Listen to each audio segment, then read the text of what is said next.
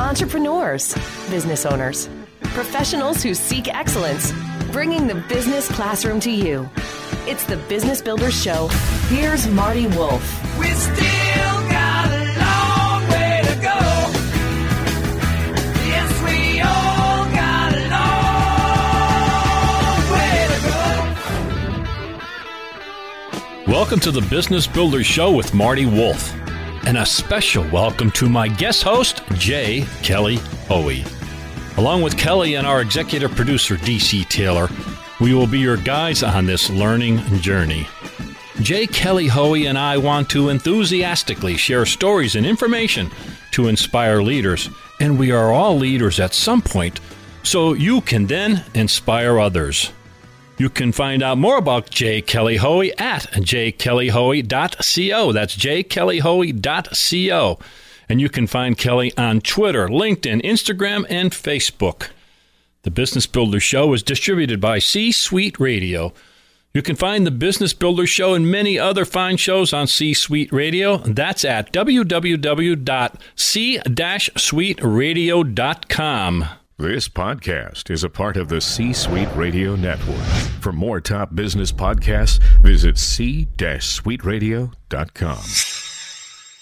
Okay, Kelly, let's get going.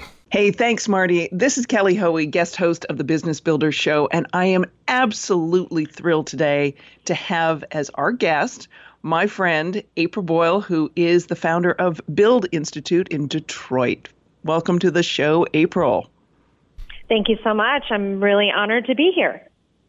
So you have an interesting, before we dive into Build and Detroit, and I want to say some of the kind of dark days of that city, not too distant past. First of all, I want to jump into your entrepreneurial journey. A mom band, Gene Simmons, and then one of my favorite restaurants, Gold Cash Gold. You want to give some little update for everybody? Sure. So I'm born and raised a lifelong Detroiter, creative and serial entrepreneur. Started a number of community-led initiatives and grassroots projects like a yoga business, a family hootenanny, which was a family and kids music program, put out a couple CDs through that. Joined a mom band, opened up for the B-52s, and was on a TV show, as you said, Gene Simmons Family Jewels. Also started an Indonesian pop-up restaurant called Komodo Kitchen, and then decided to invest in a building and a restaurant in Corktown, Gold Cash Gold. And for those who don't know Detroit, that building was an iconic pawn shop, and I love the fact that you kept the name of the pawn shop for the restaurant. Absolutely. We care so much about the history of Detroit and wanting to preserve the culture. All right, so let's go back to 2012 and the launching of Build. Tell people what was happening in Detroit and that need that you saw that needed to be addressed. Yeah, so in 2012, Detroit was getting ready to embark on the largest municipal bankruptcy in the country. And at the time, our economic development strategy was all focused around technology and scale, which if you look at the demographics of that sector was not reflective of the demographics of the city of Detroit, which is a majority people of color community. And so we really thought in order for everyone in the neighborhoods and beyond to have an opportunity to be part of this Detroit Renaissance or recovery, they needed access to activate ideas, to entrepreneurship, to small business development. So we launched as part of an organization called Beehive an 8-week business and project planning class. And to date, we have graduated nearly 1,700 people from that class, helping to start or retain over 500 businesses throughout the city of Detroit, helping to redevelop these commercial corridors and create a few thousand jobs. That's like amazing. And I remember my first trip to Detroit, and It's so funny now. It's 2012. Sort of forget. Oh, right, with all the news cycle. Yeah, Detroit went bankrupt. Right. Oh, Right. all the things that we forget. And I remember my first trip. It's like, now when you go to downtown Detroit and you see lots of familiar names in terms of stores and retail outlets and convenience, but you guys didn't have that back in 2012. So your 1,700 graduates, your folks that are still in business, what kind of, who comes to Build and what kind of ideas and what kind of businesses are they starting? Yeah, so back in 2012, when we were part of Beehive in the Central Business District right on Woodward, which wasn't too far long ago, as you mentioned, there was not much going on downtown. Literally, not a chain store, not a national store. Now, there's a Nike store where Beehive used to be. There's a Lululemon 2 blocks down. It is like transformational what's happened in the last 5 to 7 years. And so we want to make sure that, we're so happy to have all those businesses coming to downtown, but we also want to make sure that our local native talent also has the opportunity to participate.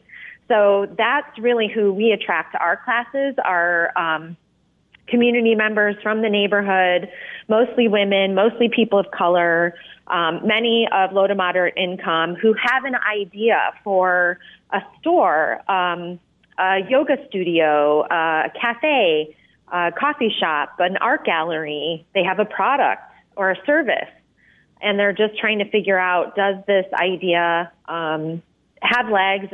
Can I make a living off of it? Can I make some money? Is there a customer? So we take them through that whole process and give them the tools that they need to write a business plan, to build their networks, to get some initial funding to get off the ground.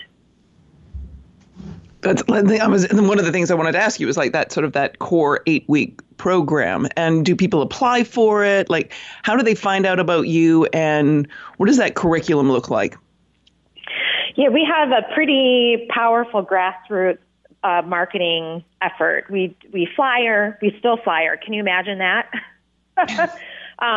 But we also have social media, Facebook, and we attend a lot of events. We're on a ton of panels. We do a lot of tabling.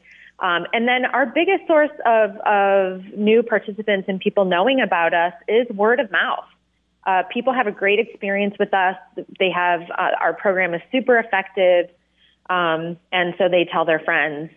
The 8-week curriculum covers all the basics of starting and running a small business. It's led by a current or former small business owner, and then we bring in speakers within the topics of a lawyer, so understanding legal formations. We bring in an accountant or a bookkeeper of some sort to help you understand the numbers. We bring in a marketing expert, and then we bring in a funder, and then also a successful entrepreneur to talk about their journey along the way. When you leave the class, you should have a draft of a business plan and a clear direction of where you're going, and then we can connect you into the larger ecosystem that's emerged in Detroit. So if people want to find out more information on your curriculum and when the next, I want to say, class starts, where can they go and find that information? Yeah, so this is perfect timing because our spring classes are registering now, so they can visit buildinstitute.org, and we're on all of the socials, Twitter, Facebook, and Instagram, and LinkedIn. I love the fact that you said that you had flyers, because, I think that's one of those things that people forget in this day and age of social, that you got to go where your audience is. And that doesn't, someone may not be on those social channels, or they may not be looking for your information that way. Whereas, a flyer on a telephone pole or in the laundromat might be the thing that, piques someone's interest. Yes, absolutely. And so we get our flyers out into the community, the neighborhoods, coffee shops, libraries, other small businesses. We want to try to reach people in every corner of the city to make sure that they have access to exploring their ideas and being part of their neighborhood transformation. I'm laughing too, and Marty will remember this from one of our other guests, Joyce Schulman of Macaroni Kid, who has built up a formidable email marketing, publishing, hyper local publishing company. And, there's always the people like, hey, how'd you build up your mailing list? And she's like, I sat in my local coffee shop and talked to people and asked them to sign up. So wow, sometimes isn't that novel? Yes, that's exactly what we do. Like I said, we have a powerful ground game. We also run the Kiva program locally, which is an international micro-lending platform. And we do office hours all through the community, sitting in neighborhood coffee shops, in libraries. Wow. Yeah, that it's a powerful way to reach people. Yeah, I'm glad you're discussing that. I built my first business basically by putting flyers on the windshields of cars. Now, I had a lot of people upset with me, April. That's a long time ago, but it worked. And I have another client, and they're very local, and they're saying, well, let's do this, let's do that. I said, well, why don't you go down to the mall down here and print 500 of these flyers? They did it 2 weeks ago. They got 2 orders. And they're roofers, by the way. Wow. Yep. So I'm happy to hear you say that. Grassroots is very effective, especially when you're trying to reach your own community. I mean, that's your target audience, right? Exactly. And in Detroit, that goes a long way. That word of mouth, showing up, being present, being able to talk to a live person really matters. Yeah. So you hit on it with Kiva. Not that sitting in a public library being an author didn't pique my interest, but I was picking up on the Kiva part. April, what are the sort of sources of funding for small businesses? I mean, I think the news and most of the stuff we read is so fixated on startup funding, but that's not what's funding small businesses. So what are the sources of funding for those folks? Yeah, so in Detroit, we still have a challenge getting startup capital into the hands of the types of entrepreneurs that we work with, mostly micro enterprise and Main Street businesses, so brick and mortar. And so a lot of our folks, like I said, are low to moderate income. They haven't been able to accumulate wealth over time, so they don't have collateral. They may have some blemishes on their credit score and credit report. Yet they have amazing ideas that have potential to make money. So we offer something called Detroit Soup, which is a micro granting dinner that does a couple things. It's a democratized opportunity to present your idea, to get it voted on by the community. The winner gets the pot of money. That can be anywhere from $500 to $1,500. The next step would be a Kiva loan. Those range from $2,000 to $10,000. And then we're part of a network of micro-lending institutions, CDFIs, that have that next level of funding that's $10,000 to $50,000. So it may not sound like a lot, but when you're building a micro enterprise, a 1 to 5 person business, those small infusions of capital as you're bootstrapping your way really make all the difference. And you're learning how to, spend your money wisely with the micro grant. And then with Kiva, you're learning how to pay that money back. Mm-hmm. And that money is crowdsourced from your community. So maybe you've never had a loan before. It's a 0 interest, 0 fee loan. So it's sort of like a starter loan to practice. And then moving you up to the next level into a CDFI, which is a community development finance institution that is a little bit more risk averse. And then hopefully we're getting you ready for that really big bank loan or investor, an angel investor. So there's sort of a capital continuum that's happening with our entrepreneurs. I want you to go back to Detroit Soup because that was another initiative I was introduced to on my first trip to Detroit. And I, still, it's like one of my bucket list items is still to make it to one of those events. I think it's magical. Like, tell people about it because I just think it's a really magical community initiative that, somebody else can replicate. Yeah, it's been happening in Detroit for the last 10 years because the community saw a need to activate these local projects. Amy Cajero started it on top of a Mexican restaurant in Southwest Detroit with 10 to 20 people. It has grown to now we do 4 citywide soups a year with a couple hundred participants. It's 4 presentations, 4 questions from the audience, 4 minutes. Then the audience votes. We have some food. We break bread together. The winner gets the pot of money. We sometimes have people stepping up to match that pot of money. But it does a couple things, right? It's a proof of concept opportunity. It gets the community rallied behind you. You can make some connections and, again, build your network that way. And then also that early stage sort of capital to take you to the next level. We also do a handful of neighborhood soups. So there's a Belle Isle soup, Livernois soup, and a few others. And it's just been a really great way. And now they're happening you just said, people do it. Can they do it in their own community? It's been taking off. People have been, they've been popping up all over the United States and even across the water in the UK. I just love the notion that, you come, you like literally you get a bowl of soup and a piece of bread and you get to hear some pitches and you pay your $20 or whatever it is or $10, whatever it was to be part of the soup that evening. And then whoever is the winning pitch gets to take the kitty home. There's something about the community doing that. And I think I remember reading one of the stories and it was, I think there was female founders and their jewelry that they make from the PC. What was the name of it?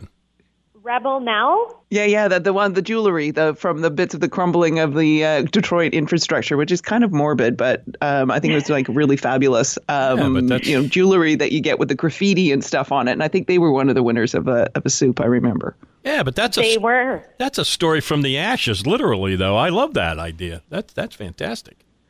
Tell us some success stories. Her name is Amy Peterson. She won a soup, and now she's employing a handful of formerly homeless women who also help make the jewelry. Wow! So it's an amazing story. And who else? So the empowerment plan, the sleeping bags that turn into coats, also was an early winner, and now they're running a multi-million-dollar organization and employing lots of formerly homeless women. It's just it's a magical, as you say, moment, because some of these projects can really turn into amazing social enterprises that can make a huge difference in our community. I'm just sitting here sort of like teary-eyed with a big grin on my face. Just love that. One of the things actually you've talked about, since we're sort of talking social enterprises, one of the things you've talked about and I've seen on your website is the concept of equitable entrepreneurship. What is that for people who don't know? Yeah, so I think we're trying to change the face and the traditional thinking around who an entrepreneur is and what they look like and where they come from and how they do it. And so doing our work in Detroit, being a majority people of color community, and then also mostly women who are coming to our program, there are some challenges with structural racism and policies that have just cut people out of the economic system. So we're trying to right-size that or right-side it by being the friends and family network for people who don't necessarily have access to, like I said, accumulated wealth because of redlining and some other issues that have happened in Detroit. And so how can we be that early stage friends and family support, help them build their networks? Because we also know that many entrepreneurs start with, a loan from Uncle Tom. They also get to fail a couple times, which is part of the process. And they're learning along the way. And we're with people with significant barriers or underestimated communities. They're often not getting off the ground because of that high risk, because they don't have that support network behind them, because they don't have that nest egg to come back to. So that's what we mean by equitable and inclusive entrepreneurship is how can we level the playing field for underestimated communities so they too can test ideas, to launch businesses, to fail a couple times without totally devastating their families and their future.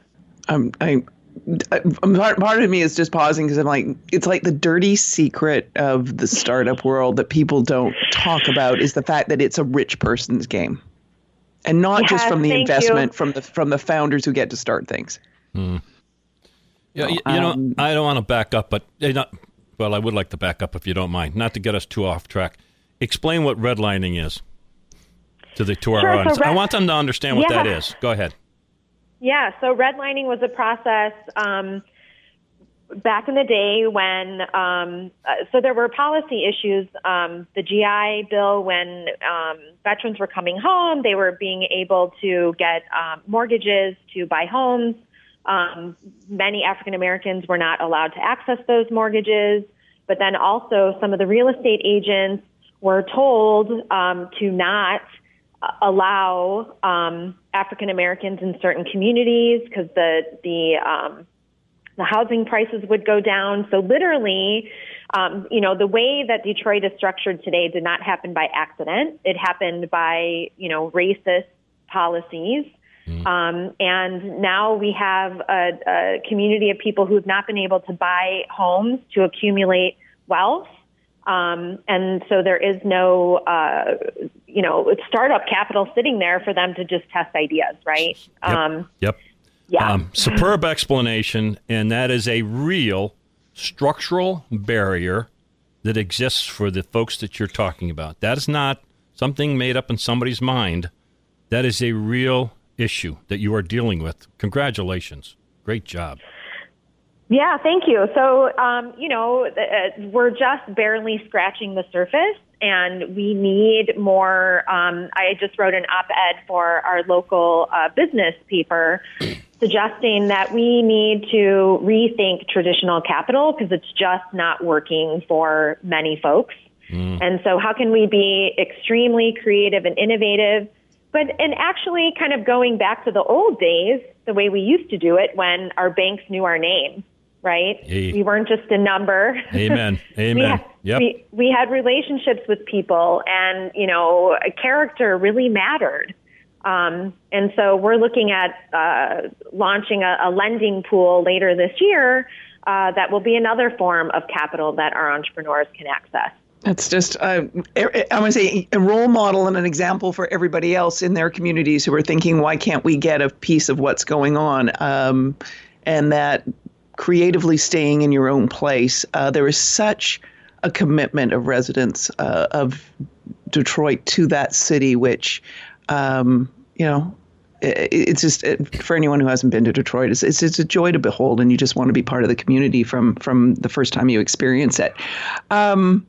So many things to talk about. You know what I want to talk about? One of your other things you do, because it's one of the little pieces where, from living in New York City, I get to participate with Build. Talk about the Build Guide and talk about the Build Boxes. Ooh, yes. Two of my favorite things.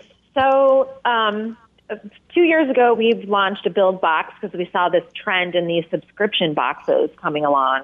I'm like, wouldn't it be nice if we could create a box, we can do it around the holiday season, that is a sample of some of our successful grads and their products. It would showcase their work. And so we gathered, 5 to 6 different products and put it in this beautiful box, put a sticker, put a ribbon on it, and tried to sell it. We sold 200 that first year. And then did it again this year, and the same thing, we sold out. And now we're getting custom orders where people are looking at, maybe they have somebody who's from the Detroit area. They have some connection here and they want to support these small business owners. They're great board gifts or client gifts. And so that's a really exciting project. We're going to do it again this year in 2019. And then also the Build Guide. So one of the things we're really interested in doing is educating the public on how important it is for them to spend their money locally and with independent small business owners, because the wealth tends to stay in the neighborhood, and these small business owners tend to hire their neighbors. And so that does a lot to recycle the money throughout the community. The wealth stays in the neighborhood. It stays on Main Street, not Wall Street. So we created this guide that has about 500 of our businesses showcased. some articles about shopping local. And that's another thing that's going to be an annual updated guide. It exists online, but we also print it out, and that's one of the things that we distribute throughout the city as well. I just love it. And again, it's sort of one of those things that I think local communities who have the type of entrepreneurs that you're supporting, who are wanting to promote shop local, I want to say, get over to Build's website and borrow these ideas. Remind people where your website is again, April, please. Yes, please visit our website. It's buildinstitute.org. And again, we're on all the social medias. Follow us at Start With Build. That's amazing. So we've hit on two things, the Build Guide and the Build Boxes. But if I'm an entrepreneur and I'm not in Detroit, is there a way to tap into Build? So it's funny you say that. We are actually scaling or expanding our model and our program offerings into other communities. So we're doing some things outside of Detroit in Southeast Michigan, but we also just launched a Train the Trainer for our Build Basics program in Fort Wayne, Indiana. Amazing. So why Fort Wayne and what's happening there? Yeah, it's so funny. Fort Wayne was on a tour.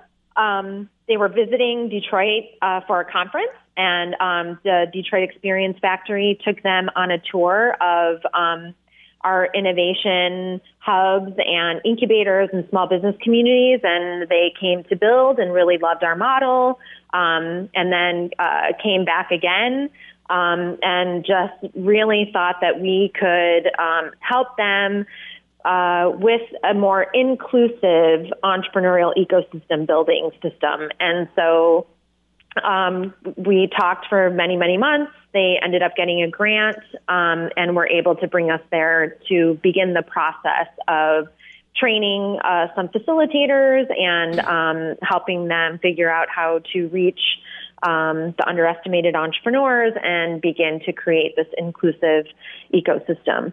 Awesome. What an incredible story. Absolutely incredible story.